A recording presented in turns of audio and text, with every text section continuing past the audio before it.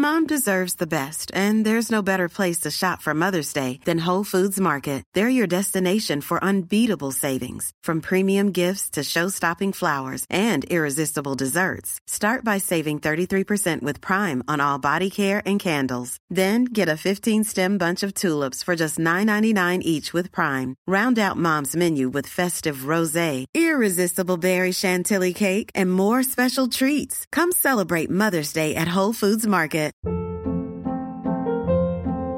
Hold up. What was that? Boring. No flavor. That was as bad as those leftovers you ate all week. Keke Palmer here, and it's time to say hello to something fresh and guilt-free. Hello Fresh. Jazz up dinner with pecan-crusted chicken or garlic butter shrimp scampi. Now that's music to my mouth. Hello Fresh. Let's get this dinner party started. Discover all the delicious possibilities at hellofresh.com. Hey, it's Ryan Reynolds, and I'm here with Keith, co-star of my upcoming film, If, only in theaters May 17th. Do you want to tell people the big news? All right, I'll do it. Sign up now and you'll get unlimited for $15 a month and 6 months of Paramount Plus Essential Plan on us. MintMobile.com/switch. Upfront payment of $45 equivalent to $15 per month. Unlimited over 40 gigabytes per month. Face lower speeds. Videos at 480p. Active Mint customers by 531.24 get 6 months of Paramount Plus Essential Plan. Auto renews after 6 months. Offer ends May 31st, 2024. Separate Paramount Plus registration required. Terms and conditions apply if rated PG. There's never been a faster or easier way to start your weight loss journey than with PlushCare. PlushCare accepts most insurance plans and gives you online access to board-certified physicians who can prescribe FDA-approved weight loss medications like Wegovy and Zepbound for those who qualify. Take charge of your health and speak with a board-certified physician about a weight loss plan that's right for you. Get started today at plushcare.com/weight loss. That's plushcare.com/weight loss. plushcare.com/weight loss. Just a little heads up on this week's episode of White Wine Question Time. Conversations surrounding drug abuse, drug addiction, and suicide are featured. Hello and welcome to White Wine Question Time, the podcast that asks its guests 3 thought-provoking questions over 3 glasses of wine. And this week, my guest is a British comedian who we've been seeing more and more of as he transcends stand-up to co-host shows like Britain's Top Takeaways and Love Island's Aftersun. And now he's about to pull on his skates and make like Torval and Dean as a contestant on this year's Dancing on Ice. Raised by his mother Paulette with his brother in the Black Country in the West Midlands, his young life saw enough drama to qualify as box set worthy.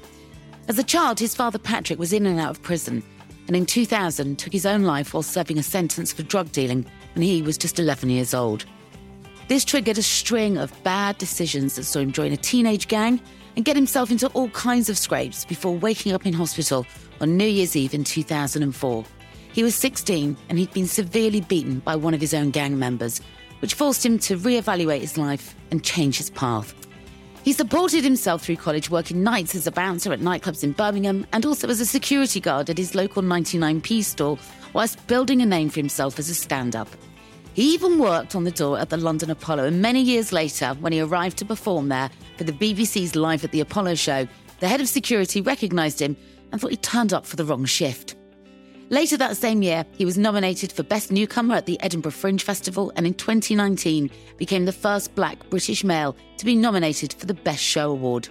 He's written 2 series of Black Label, a personal account of his life for BBC4 and BBC Sounds, and has been immortalised in a mural in Birmingham where he's the face of the West Midlands Tourist Board. He's come a long way from the difficult days of his youth. And as he masters the ice against the likes of Joey Essex and Patsy Palmer, he's also just announced Roadman, his brand new tour, which will travel the UK in 2023. So let's dial him up, shall we? It's Darren Harriott.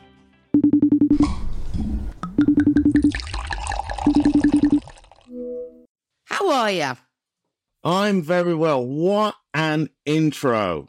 That was amazing. I saw my whole life flash before my eyes during that intro. I was listening to it and I'm like, oh yeah, wow. Yeah, oh well, yeah, I remember that. There was one point where I was like, oh yeah, that happened to me. Oh, yeah, that was me. Oh yeah, that was me. And then it's very strange when something starts off with sort of dad taking a life from prison, joining the gang, and then going to ice skating, Joey Essex, Patsy Palmer. It's quite the It's been quite the story, hasn't it, so far? The story arc is quite something, Darren, and you've written it all yourself. I mean, it is, like I think I said in there, your young life certainly was sort of worthy of a box set. It's the sort of thing that we would binge on Netflix. And it's something you've never shied away from. And I think it's brilliant that you share so much of the ups and the downs. Yeah. You've got to, especially when you're a comedian. It comes kind of naturally. You go, okay, well, what do I have? What is there about me that's quite unique and a bit different that I can talk about on stage? Yeah. Not only because, there's not many other people talking about the same thing, but also it kind of helps you deal with it, helps you deal with certain things that's happened in my life. A lot of my early stages of, if you would say, therapy or healing in a way, was talking about it on stage, because it does actually help a little bit. Just getting used to saying it on stage and talking to different types of people about it afterwards, because you do meet, when I used to talk about my dad's death on stage, I would meet people who would come up to me and then talk to me about their dad's death, and we would just have this moment having a really deep, nice conversation about our dads, surrounded by people who were usually pissed up wearing cock hats because they're on a hen do. And we're like, yeah, my dad was, he was a great man. And then like Rihanna music's playing and someone's like down in WKDs behind us. Yeah, we had quite nice little moments. It's amazing where you can find connection, isn't it? Yeah, it really is. Stood next to a woman dressed as a penis. Yeah. That's always a good sign as a comedian when you go into a gig. You go, oh, there's somebody dressed as an actual penis. Oh, I bet they're into comedy. I bet they're going to pay attention. Yeah. But you know what? It is therapy, what you've done. It's a talking therapy, That's what it is. And I guess for you as well, really helpful at times to see people's reaction to your story, because it stops us being desensitized to our own trials and tribulations. It happens a lot with me. So especially in my early days of comedy, I would talk about my dad's death. And I always remember I used to say it straight. I'd go, my dad died when I was 11. He hung himself in prison. And it was always said like that on stage. And obviously there's a tension and all that sort of stuff. And I would build, we'd eventually get to some laughter, but I'd always say that.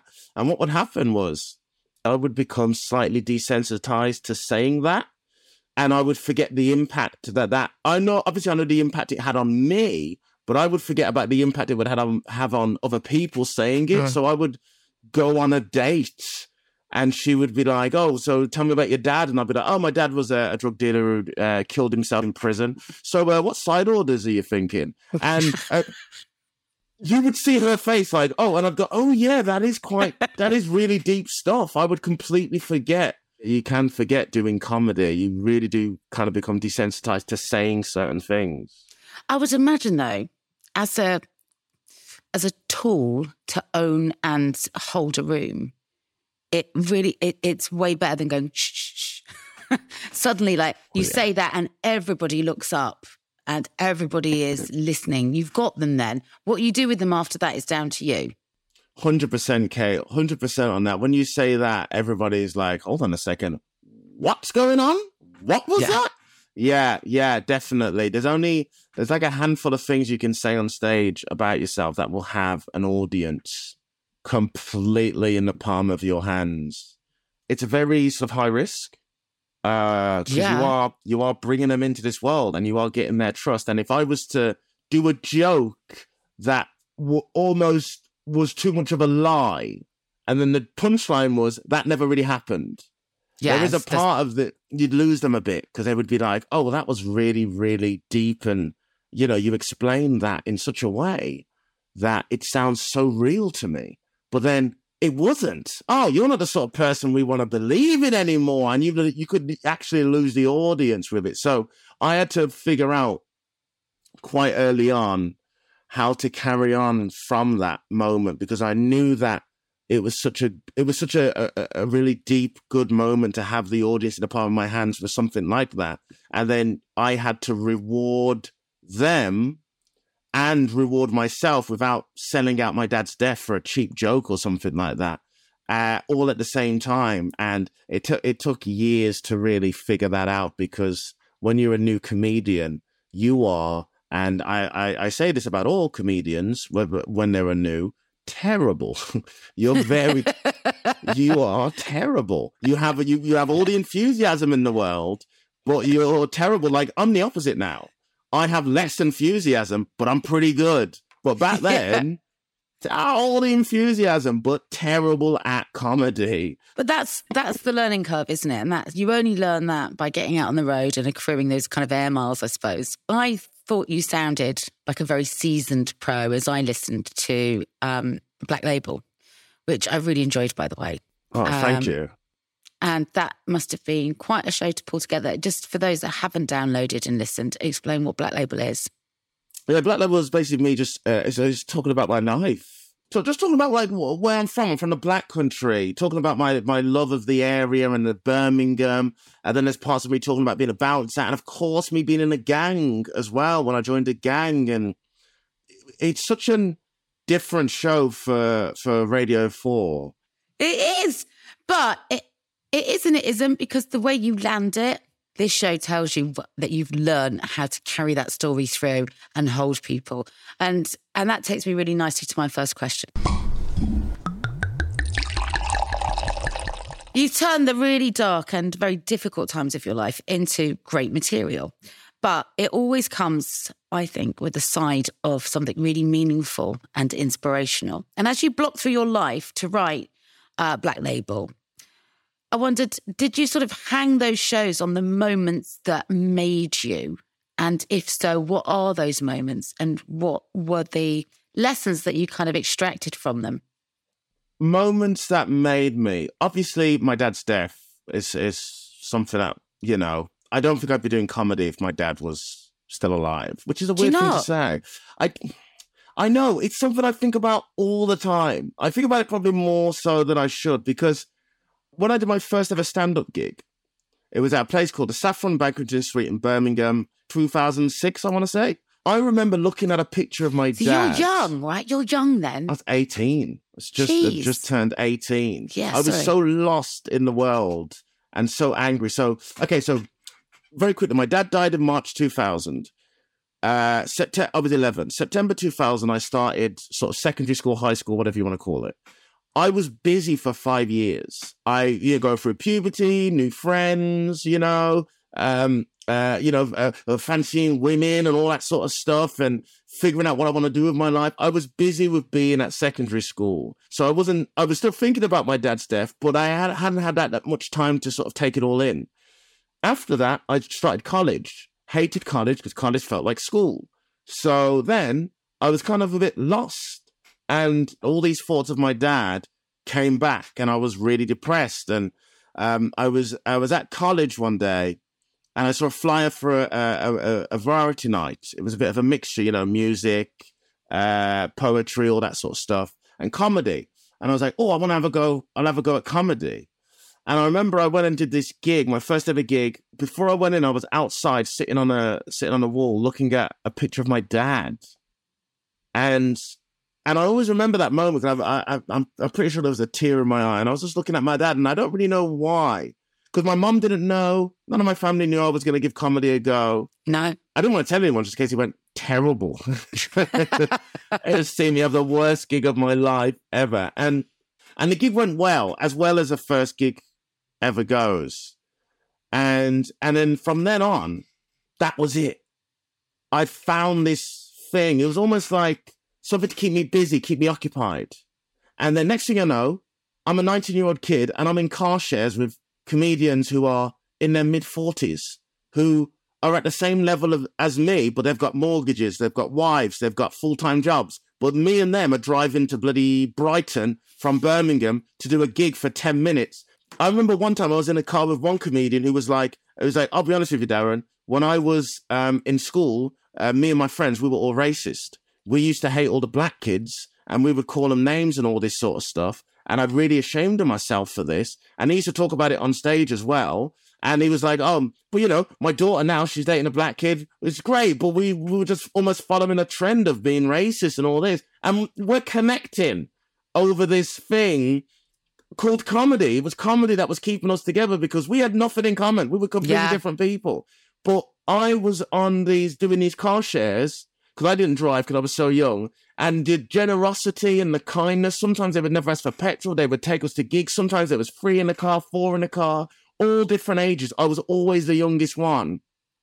So quite paternal figures in some ways as well then, Darren. Yeah, it really was. Because the thing was, I had nothing to lose. I was living with my mum. I was working at a JD Sports. And I just liked doing comedy. And it really opened me up to being very open-minded because I was in car shares. I was 18. I was in car shares with people who were gay, who were non-binary at the time, which we didn't know was called non-binary. I remember talking to one comic at the time who I now know is non-binary, but back then we didn't really know what it was because it was like 15, 16 years ago. I remember there was a comic who almost came out and said, oh yeah, he says, I actually think I'm gay, but I don't know how to like tell people.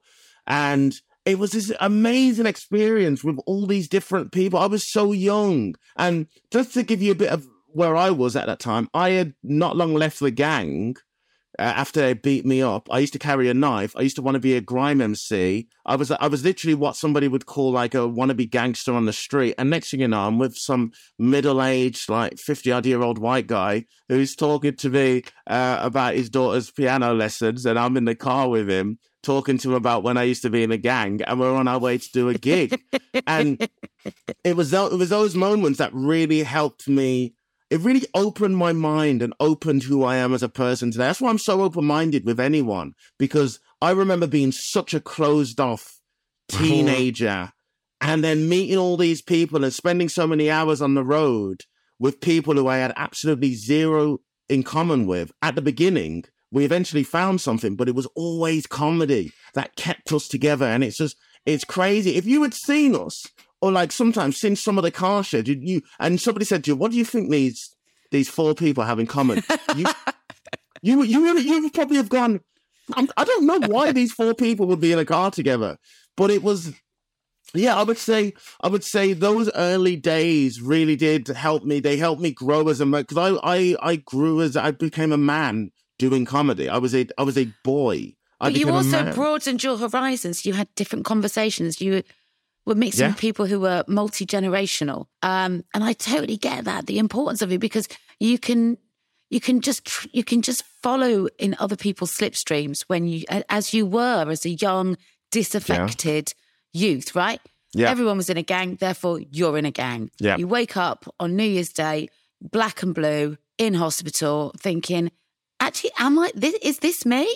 I mean, I'm paraphrasing because I heard some of your show, but was that moment for you? That moment of like an epiphany? I don't think it was an epiphany at the time because I was so embarrassed.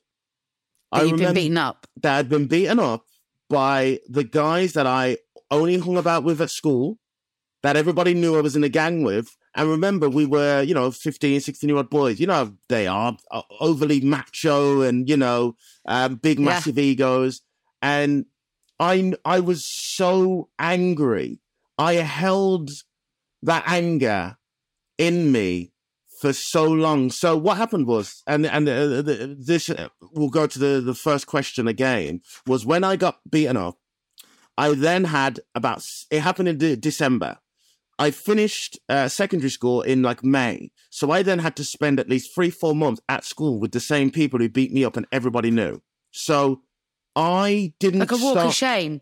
Like a walk of shame. But what made it even worse was I never went back to school at the same time as everybody else. Because everybody else went to school, say January, 10th or whatever. I went back the 25th because I had to spend an extra 2 weeks because I was still black and blue.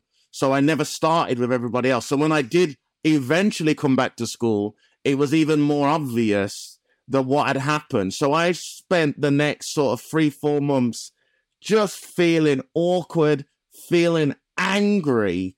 And then I left. And luckily, when I finished school, as awkward as it was, I started college. None of them went to college. None of them even bothered with college. So when I went to college, it was guys from my school that I was friends with anyway, and new friends. Yeah. So it wasn't like I was still around any of them anyway. And a massive turning point for me was, so I carried that anger of being beaten up by this guy, because they were like my friends, and they were, you know, we all didn't have dads. We all had this common bond of, hey, my dad's an alcoholic who doesn't care. My dad, you know, killed himself. My dad's in prison. My dad's this. But you know what? We're this gang and we want to make music and we're cool, man. And we're, you know, I can't talk to my family, but I can talk to you guys about whatever. And then after they beat me up, I had so much anger. I believe the reason why I wasn't as good as a comedian quite early on in my career was not just because I was learning the ropes, but because I was carrying so much anger towards these guys. So I was angry from the age of 16 when it happened, all the way until I was 23. And then what changed for me was, I just so happened to have been walking through a place called Smethwick, near where I'm from, and I saw the main guy, the one who really did the damage. And I saw him walking with this little girl, this cute girl, and he was holding her hand. And I saw it, and I went, oh, he's a dad. Oh, that's his daughter. Good for him. Good for him. And I seeing that, I didn't do anything, I didn't say anything, just seeing him as a man, I guess, grown up, being a parent, and I was still holding some anger towards him. It all just vanished, because I was like, what are you doing, Darren? Like, he's not thinking about you. He's got a child. He's got responsibilities. He's actually grown up. And all my anger and hatred for all of them, because I had not seen any of them. They weren't on social media. Some of them had been in prison and whatnot. It was all over the place. It all just completely disappeared, seeing him with his daughter and him just being a parent. And then it's quite funny, because about a year ago, that same guy saw one of my friends and said, oh, tell Darren, really, really happy for him. Like, really happy for what he's doing. So he's completely unaware of how damaging his and their behaviour was in terms of you and how you viewed yourself. It sounds to me like you were heartbroken. You were betrayed by them, horribly betrayed. I felt like my school years were, I mean, obviously they weren't a waste, but I felt like they were a waste. I felt like I had built these relationships, because you know what it's like when you're that young. You believe that your friends in school are going to be your friends forever, and 9 times out of 10, once you go to uni or college, you completely separate, you know. You don't know that then, do you? You have no idea. Yeah, because you demonize them in your own head, don't you? They become far scarier than they actually A, are, and B, deserve to be. But they were children, right? They were children then. Doesn't make what they did right, but it does make it easier to forgive. Yeah, because you also go, well, you know, what was going on in their lives as well at the time. And it's funny how things change over time. How you look at things so differently. And of course, you know, we grew up, didn't we? We became adults with some sort of perspective on things. There's some really hard moments of realization in life that sort of changed your path and the way you view people. And I think you touched on one of them in your show when you talked about the last time you spoke to your dad. And he'd called you, and he would just disappear, right? And you never knew where he was. You certainly didn't know he was in prison until that last time he called. You dialed 1471. Yeah, that was. And you found out where he was. That must have been a very difficult moment for an 11-year-old boy. It was very strange. I just remember being over the moon to hear from him. The house phone rang at my nan's house. I answered the phone. I happened to. It's my dad. Out of everybody in the entire world who I wanted to speak to, it's my dad. Oh, hello. Yeah, I would, you know, it's one of those things where I would do anything to go back and hear that conversation again from him. Because I always remember, he didn't have that much time as well. Because obviously I would have spoke to him on the phone for hours, but he didn't have that much time. And so we hung up the phone. Press 1471. It said something I'd never heard before, you know, not withheld or unable to trace. And I remember going downstairs and asking my nan. And I just said to him, I used my head on this one. I didn't say my dad had called. I just said to my nan, No, what does it mean when you press 1471 and it says, unable to trace call? And my nan was just like, oh, I don't know. Maybe someone's calling from, I don't know, like a prison or somewhere. And I went, I'm surprised she didn't see my face because I went, prison. And I remember I just kept that to myself. I don't think I told my brother. Did you not? God, that's a massive piece of information that you're not qualified to process. And you just sit with it and you don't, and that's hard, Darren, and I completely get why you would do that. I think I just sat with it, and we never saw him at Christmas for obvious reasons. And then, 3 months later, we found out, he'd killed himself. It's weird, later in life, I said, Mom, did you have any idea my dad might do that? And she went, it did pop into her head. And my nan's always the most honest. My nan says, we could see a decline in your dad's mental state. My nan would say, your dad always cared about his appearance. He was very flashy, very in your face, lots of fancy shirts. My nan would say, if my dad's shirt was tucked in, he was fine. If his shirt was like tucked out, he was having a turn. My nan would say, like a mental episode. And then they all said the biggest moment for them when they realized that mentally it was getting worse and he definitely needed help, he shaved his dreadlocks off. And my dad was a very proud Rastafarian. My uncle still has his dreadlocks down to his head. My dad's brother, very proud Rastafarian. You don't cut your hair. No, you don't. No, you don't. And I remember seeing the last time I saw my dad in person alive, he turned up at the house with a cap on that I'd never seen him wear before, with a cap. And he was bald. And I remember being so excited because it was just a new thing. It was just like, my dad's got a new look, and his head slapping his head and he's bald and all that. And my mum says that was a moment when she wishes she could have done more or done something, because she knew that he was not well at that point, because you just don't do that as a Rastafarian. And sometimes when people are having sort of mental episodes and whatnot, they can feel almost like their own, they're claustrophobic in their own skin and who they are, and they want to change. They have to make a drastic change. And he stripped his identity, didn't he, with that? Yeah, completely. It's one of those things where I wish I was older. I wish I had more years to enjoy, because I don't remember his voice, which really hurts. It would be great to hear his voice. I just want to see if his voice sounds anything like mine.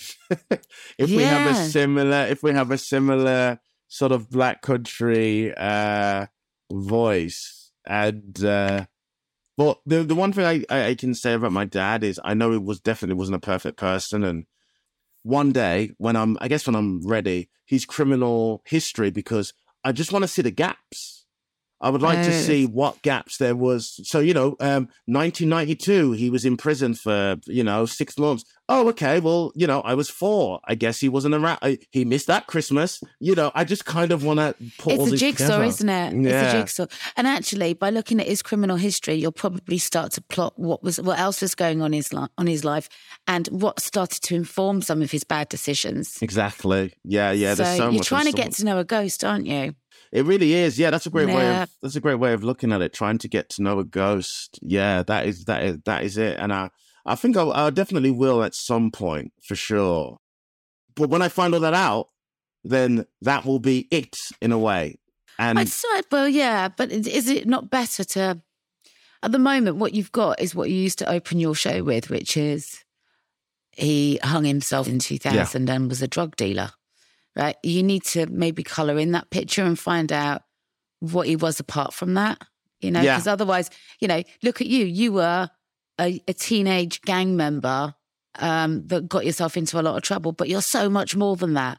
And I know his life was cut short at his own hand, but I'm sure that he was always so much more than just a drug dealer. That got himself into a lot of trouble. I think you're on a bit of a journey with this, and I think you've not even got yourself started. No, I've barely got my feet wet. Yeah. Barely. You can't. They're in skates at the moment. Well, they do get wet because the ice underneath actually does make your feet wet. God, I'm such a nerd now. Oh yeah. Look at you. Actually, I think you're fine. You're really okay. Gonna have to correct you there. Can I take you to my next question? Sure. Hey, I'm Ryan Reynolds. Recently, I asked Mint Mobile's legal team if big wireless companies are allowed to raise prices due to inflation. They said yes. And then when I asked if raising prices technically violates those onerous 2-year contracts, they said, "What the f*** are you talking about, you insane Hollywood ass?" So to recap, we're cutting the price of Mint Unlimited from $30 a month to just $15 a month. Give it a try at mintmobile.com/switch. $45 up front for 3 months plus taxes and fees. Promo rate for new customers for limited time. Unlimited more than 40 gigabytes per month. Slows full terms at mintmobile.com. Hold up. What was that? Boring. No flavor. That was as bad as those leftovers you ate all week. Keke Palmer here, and it's time to say hello to something fresh and guilt-free. Hello Fresh. Jazz up dinner with pecan-crusted chicken or garlic butter shrimp scampi. Now that's music to my mouth. Hello Fresh. Let's get this dinner party started. Discover all the delicious possibilities at hellofresh.com. There's never been a faster or easier way to start your weight loss journey than with PlushCare. PlushCare accepts most insurance plans and gives you online access to board-certified physicians who can prescribe FDA-approved weight loss medications like Wegovy and Zepbound for those who qualify. Take charge of your health and speak with a board-certified physician about a weight loss plan that's right for you. Get started today at plushcare.com/weight-loss. That's plushcare.com/weight-loss. plushcare.com/weight-loss.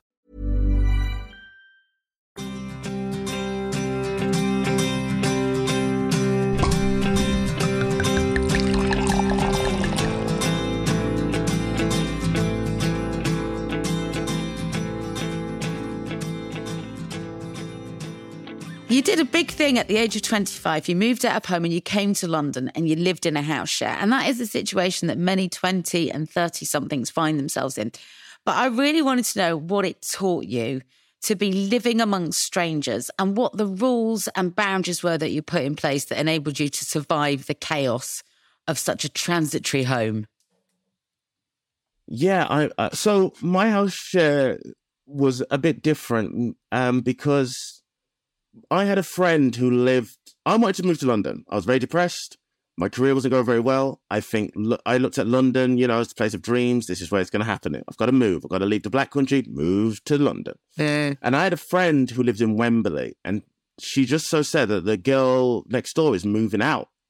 And I was like, oh, I should just move there. Now, I didn't know anything about Wembley or London. I didn't know north, east, south, west, whatever. I just knew I had to go there. So I moved in, and my friend was there for about 3-4 months, and then she was gone. And then it was just me and a bunch of complete strangers. And I learned a lot about myself. I learned that I'm not a big people person. I'm turns not. out I don't like them. Yeah, turns out I kind of like I live alone now. Yeah. And it was so funny because during lockdown, people were like, oh my gosh, you lived alone. How did you do it? I said, it's the best thing ever. Did you?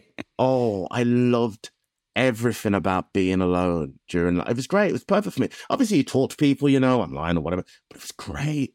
But living in a share was weird because I never, ever asked. I would always say hello to the people I liked because there were certain people I didn't like, of course. But I never, ever... How many of you were in the house, by the way? So, bottom floor. It was classic London house share. Everything's a bed. Everywhere's a bedroom. So no living room, just bedrooms. Walk in. To the right, that was a bedroom.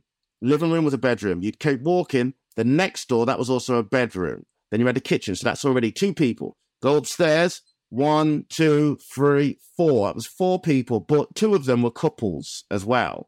So I think that brings us to 8 people? Yeah. Then upstairs was another couple who had the sort of upstairs loft area turned into their own little place. But they had to share the same kitchen as us downstairs. So that was 10. 10. That was 10. But then if somebody had a girlfriend or a boyfriend, then all of a sudden it could get to 12, 13 people in this house on 3 floors. Now, I never told anybody that I did comedy there because it wasn't even like that. So I remember one time somebody knocked on my door and said, "I just saw you on TV." And I went, "Oh yeah, that's me. Yeah. You do comedy?" And I went, "Yeah." And I went, "But you're like the unfunniest person I know." I was like, no, I just don't talk. I just come in and out of the house and don't really talk because this is like, it's not that sort of a place. I realized how private I was. And maybe at times, how private I was came across as either arrogance or anger, but it was never that. It was just, I went into the kitchen, I made my food, I went back into my room, and that was it. There was a garden. I never used it because I never liked the idea of being in the garden and there being other people in the garden. I just preferred to just be on my own and do my own thing. And now, I never realized how much this comes across as me being the angriest person ever. I stayed out of people's business. So what happened was this same guy said, hey, so-and-so is outside, look. And he was like kicking a wall and just like yelling and like swearing. And we're both watching him like, what is going on? Anyway, the guy who was kicking the wall moved into his room. So he was closer to me. I remember thinking to myself, so I used to have Diet Cokes. I'm a big Diet Coke fan. I drink so much of it. It's a problem. People were stealing my Diet Cokes. They were going missing. From the shared kitchen. From the shared kitchen, but we all had our section. I mean, we didn't even share cutlery. It was that sort of a house share. We all had our own thing. And I was like, and I remember one time I went downstairs and I was looking at it and I went, what the fuck? Why? Who's taking my Diet Cokes, man? And the guy went, oh, that's me. Sorry. The guy was kicking the wall and he went, I went, oh, that's all right. Just ask. And he went, oh, it's okay. You know what, though? I smoke crack. And I went, excuse me? What? And he went, yeah. I use some of the cans sometimes to smoke crack. Oh. Yeah, so he's not having something to refresh himself while smoking crack. He's using it to smoke the crack. But he did say to me, I am also drinking the Diet Coke. I'm not wasting it, which did make me feel slightly better when he said that. And you could really tell. You could really tell that he wanted to like open up because he just said it. He just said it to me. And then I was like, okay. Weirdly, after he tells me that, he doesn't take any of my cans ever again. I disappeared I went to Melbourne, to the Melbourne Comedy Festival. I was gone for a month. I came back. There is a new girl moved in downstairs. Now, the problem with these house shares is, what happens is, the landlady doesn't give a shit. We have zero say on who moves in. Really? That's tough. It wasn't like that at all. What would happen is somebody would say, I'm leaving. If they liked me, they would tell me. If they didn't like me, they would just go. She would send a round-robin text message that said, we will be trying to find a new tenant soon. And then you'd get a text message a week later saying, Michael is moving in. He will be there tomorrow. Anyway, so I come back. There's this new girl. She's a very nice girl, very young, she must have been about 25, very pretty, really sort of happy person. I'm like, hi, I say hello to her, blah, blah, blah. Eventually, she starts to dislike me because I'm just a quiet guy. What happens is I notice that the guy who's smoking crack and who was kicking the wall, who moved into the new room, she moved in whilst I was in Melbourne. About 2 weeks into my trip, I was only gone a month. By the time I'd come back, 2 weeks later, they're already really close. So I'm like, hold on a second. It took you around 3 weeks for you two to be shopping together, cooking food together. He didn't know her. And then we had a bit of a heart-to-heart because I said, oh, what do you think of so-and-so? I said, oh, she seems like a nice girl.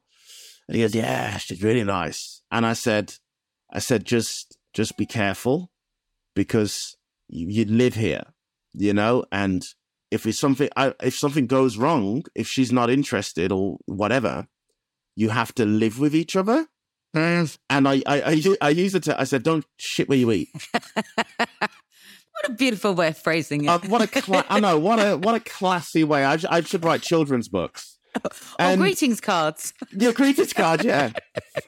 Anyway, about a month after this, I am upstairs with my then girlfriend, and we hear shouting, screaming, banging. And I'm like, what is going on? So I've immediately gone down, and it's him. He lived on my floor, the one floor up. She lived on the floor down. He's kicking her door in, like kicking it, like booting it. I've gone downstairs, and I've gone, what? I've grabbed him and gone, what are you doing? What's all this about? Anyway, he disappears. I go into her room, talk to her, and she was, she's like, we kissed, but I told him that I wasn't interested. And he comes back, tries to kick her door in. I grab him. Me and him are then fighting. We're wrestling on the floor. So I said, can somebody call the landlady and let her know, or just let her know what's going on? The landlady comes, and I'm like, can one of you call the police? Now, the landlady and him were mates because he is a people person. He says hello to everybody. He does the bins. He cuts the grass. He's always confident, always chatting to people, whereas I kind of keep myself to myself. The landlady is having a go at me because I want the police involved. I'm like, he's kicking her door down. We need to call the police. She's again shouting. He runs and boots the door in. I grab him. Me and him fall into a table and break the table. Now, as this is going on, everybody else is in. They are all at the top of the stairs just watching. They're literally just watching. And the one guy was bigger than me. Just watching me wrestle with the guy while the crackhead, while the landlady and her husband are there watching, whilst there's a screaming young lady screaming her head off, crying tears. And I remember at one point my phone fell out my pocket due to the scuffle on the floor as I'm trying to stop this guy from getting into her room. And then the one guy upstairs comes downstairs, grabs my phone, says, "I got your phone," and goes back upstairs. And it's just, "I got your phone," and just goes back upstairs. Doesn't decide to help. But finally, she calls the police. The landlady still didn't call the police. She still didn't want to call the police. So the lady finally called the police. She finally gives in because she didn't want to get him in trouble to begin with because he's her friend and she feels kind of sorry and she kind of blamed herself in a way. The police come. They tell him to calm down. He doesn't calm down. The police end up having to fight him outside and arrest him. Obviously, me and the landlady, I'm like, I felt like I was trying to tell people that I've just seen Bigfoot and they're like, what are you talking about? No, you haven't. Because I was like, he can't stay here. The landlady was like, "Oh, Darren, calm down. We'll have a group meeting in the morning." Anyway, I'm like, what is going on? I remember the next day I had a TV show record. I come back in, walk into the kitchen. All the tenants are in the kitchen. The landlady's in the kitchen. Husband's in the kitchen. Crackhead's back in the kitchen. She's in the kitchen. Everybody has decided he can stay. No. Just going back to it, I realize that if you are a very much a people person, a very upbeat all the time people person, that you have an energy that I guess people love, especially in a house share that at times was tense because not everybody in the house share liked each other, but everybody liked him. Everybody in there liked him. But when he went off on his tangent and, tried to attack this girl and was smoking crack and kicking walls and all this, people were willing to defend him because they liked his energy. I learned more about who I am as a person being in a house share because I didn't realize that I can come across as sort of a moody guy when in my head I'm just keeping myself to myself. I'm not hurting anyone. I'm not bothering anyone. I'm just not, in everyone's business. Wow. Crazy. Moral of the tale, live on your own. Live on your own if you can. Oh, live on your own. Okay, my third and final question for you.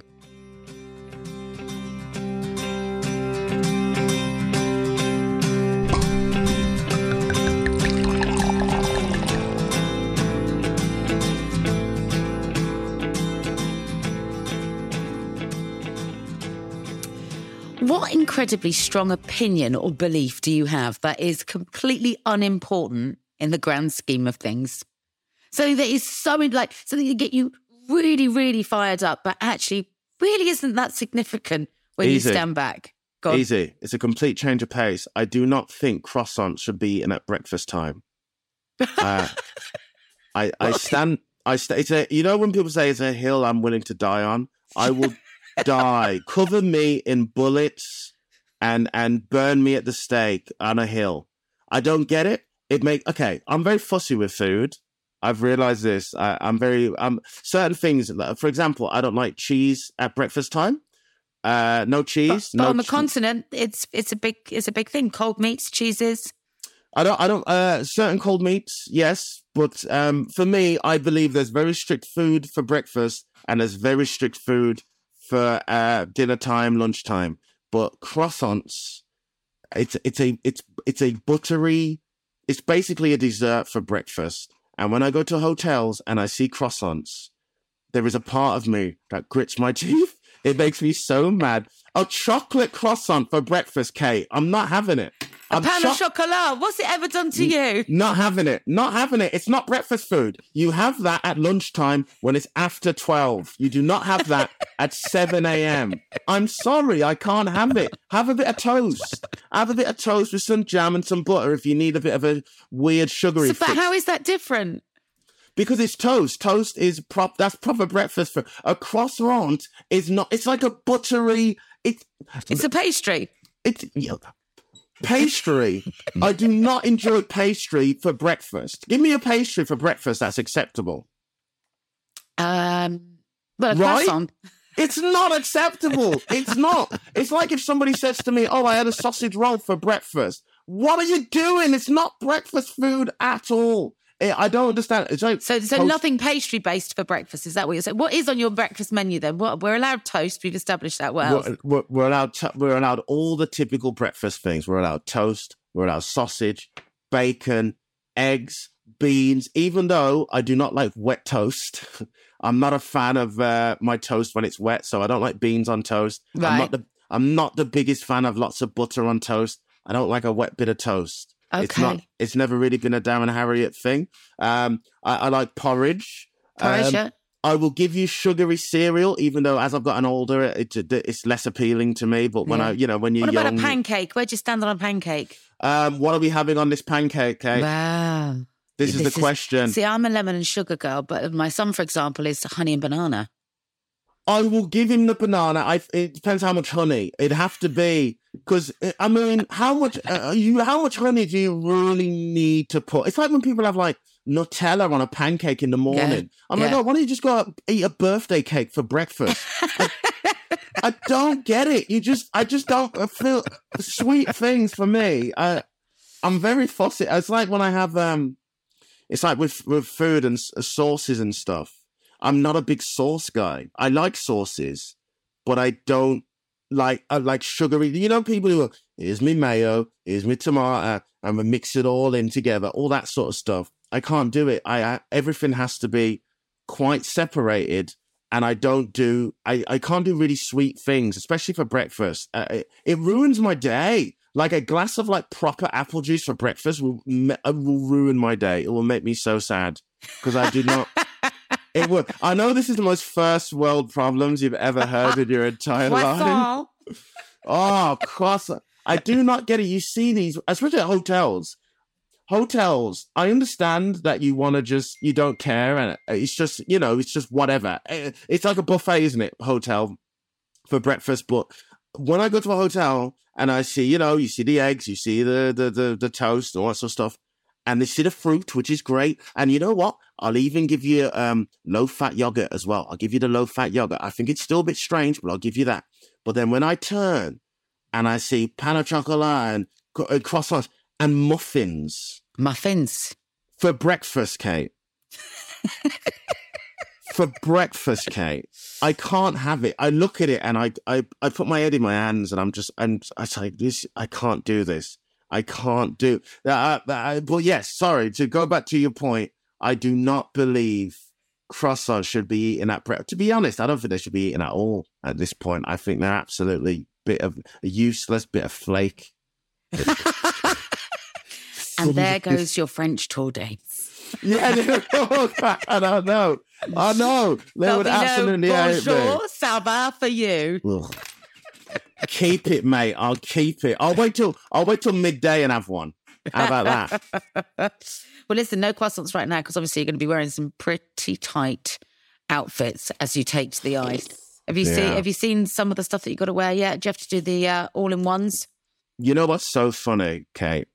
Other than falling over in the training, the costume question is so popular. Obviously it's a podcast. I have got wild this is like, all my clothing generally is quite bright and mad anyway. I mean, I've got a sequin. That's a lot of sequins.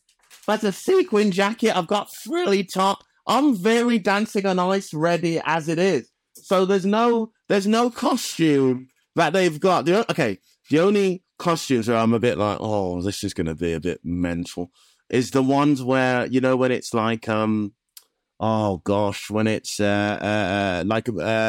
not movie week necessarily, when it's like musical week and stuff like that and all that. Because I'm like, oh mate, if they put me in like a Shrek outfit, that's gonna kill me when it's movie week and I've got the big ears and I'm painted green. Oh, that's other than that, I don't mind being a dashing prince or a Disney, all that sort of stuff. But if I'm there just dressed as like, Shrek or something on the ice, that's the... Out of all the costumes, I don't mind all the tight-fitting stuff. I don't mind all the see-through, all that. So I'm completely okay with that. It's just if I'm some Disney character I don't want to be, that's just not flattering. I do not. Oh, Darren, do you mind being a donkey from Shrek? Yes, I do, actually. I don't want to be the donkey from Shrek, guys. Do you know, Darren, I was actually in Shrek. I had 6 lines. Shrek 2. What? Shrek 2, the best one. I think so, obviously. Yeah, me and Jonathan Ross, we were shipped in. I took over in Europe from Joan Rivers and he took over from Jay Leno. No way. Yeah. So I too have suffered the indignity of wearing Shrek ears whilst recording my ADR. It's not as bad as you think. Did you have to wear... you have to wear Shrek ears? Well, they liked you to, just for sort of, they film everything, don't they? And they shove it out on, they shove it out on video around the world, yeah. There's a big difference between what you did, which is awesome, and a part of your legacy in like a cool way, to then just having two people who sort of graduated in some sort of costume degree, spray paint me green and have me pushed around on the ice with like a fake belly and some fake ears going around, pretending while my pro is dressed as Princess Fiona, but the beautiful version, and I'm the one who's actually as Shrek. There's a bit of a difference in that, I think. Yeah. Oh my gosh. Are you looking forward to taking to the ice? Because obviously we're recording this now ahead of Christmas, ahead of 2023, ahead of you making your ice debut. Yeah, I can't wait. We're training so hard. I do stretches every morning. My workouts at the gym. I've dropped 23 pounds. No. You've dropped 23. That's not almost 2 stone. 23 pounds. So we started training. I did my audition in June. And then I found out sort of like July-ish, so I've been working since then. I'm going to drop more weight on the way. I'm taking it very seriously because I think also, I didn't get my figure skates until later than everybody else because of the size of my feet. So there's this whole storyline. How big are your feet? My feet, well, I like to think I am a gentleman's 13, but it turns out I am a Shrek 14. So they've had to custom make my figure skates. And it took 6 weeks. Wow. So I was wearing hockey skates, which are completely different. I won't bore you with it, but they're completely different. Yeah, no, it's a big difference, isn't it? Yeah. So I've kind of had to learn to skate again. Things are going well. So I do feel like I'm slightly behind everybody else, just in terms of getting that nice rhythm, that nice motion of skating. So I'm trying to do everything I can whilst off the ice to try and make myself better. But that's not bad for the old dating app, is it? Like the biggest feet they've ever had on the show. And you know what they say, Darren? You know what they say. They know what they say, yes. The bigger the feet, the bigger the marks in the ice. That's what it's 12-inch blades as well. They're the brand that have made the skates are a legendary sort of figure skate brand that make figure skates for a living, of course. And they went, these are the biggest skates we've ever made for a human being. And I was like, why would you say human being as if like you've made them for a bear or something? Or a large-footed goat. Yeah. It's like, all right, dude, I get it. Oh, my God. Well, I really will look forward to seeing you and your big feet on the ice. And good luck to you. It's been lovely talking to you. And your story is remarkable. Continue to tell it. Oh, thank you, Kate. And you're an absolute legend. It's been an absolute joy talking to you. And yes, please get those votes in. Assume no one's safe, especially Bigfoot. Exactly, yeah. Huge thanks to my guest, Darren Harriott. Don't forget, you can catch him every Sunday competing on Dancing on Ice on ITV. Or why not grab yourself a ticket for his UK tour, Roadman? Tickets are available wherever you get your tickets, or head to his website, darrenharriott.com. And of course, if you want to hear more great chat with outstanding comedians, then get scrolling through our back catalogue. We've got episodes with Russell Kane, Kerry Godliman, Daisy May Cooper, Rob Brydon, Keith Lemon, Griff Rhys-Jones, and Dancing on Ice's legendary Torvill Dean. My thanks to you, as always, for loaning us your ears for this episode, and to Maria Nips and the Yahoo Studios team who produced the show with me. Editing is by Eleanor Humphrey, and our music comes courtesy of Andy Bell. Don't forget, you can check out his solo material, as well as his work with Ride and Oasis, wherever you get your music. I'll be back next week with more great guests. Until then, thank you for your company.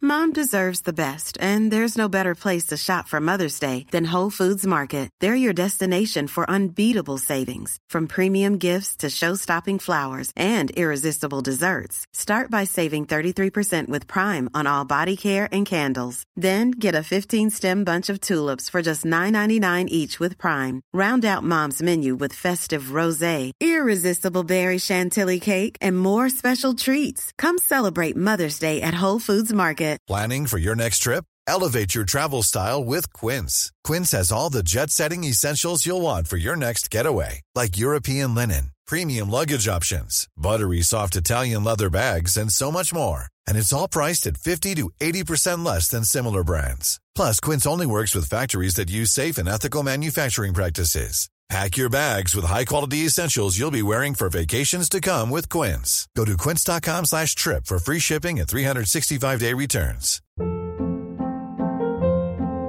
Hold up. What was that? Boring. No flavor. That was as bad as those leftovers you ate all week. Keke Palmer here. And it's time to say hello to something fresh and guilt-free. Hello Fresh. Jazz up dinner with pecan-crusted chicken or garlic butter shrimp scampi. Now that's music to my mouth. Hello Fresh. Let's get this dinner party started. Discover all the delicious possibilities at HelloFresh.com.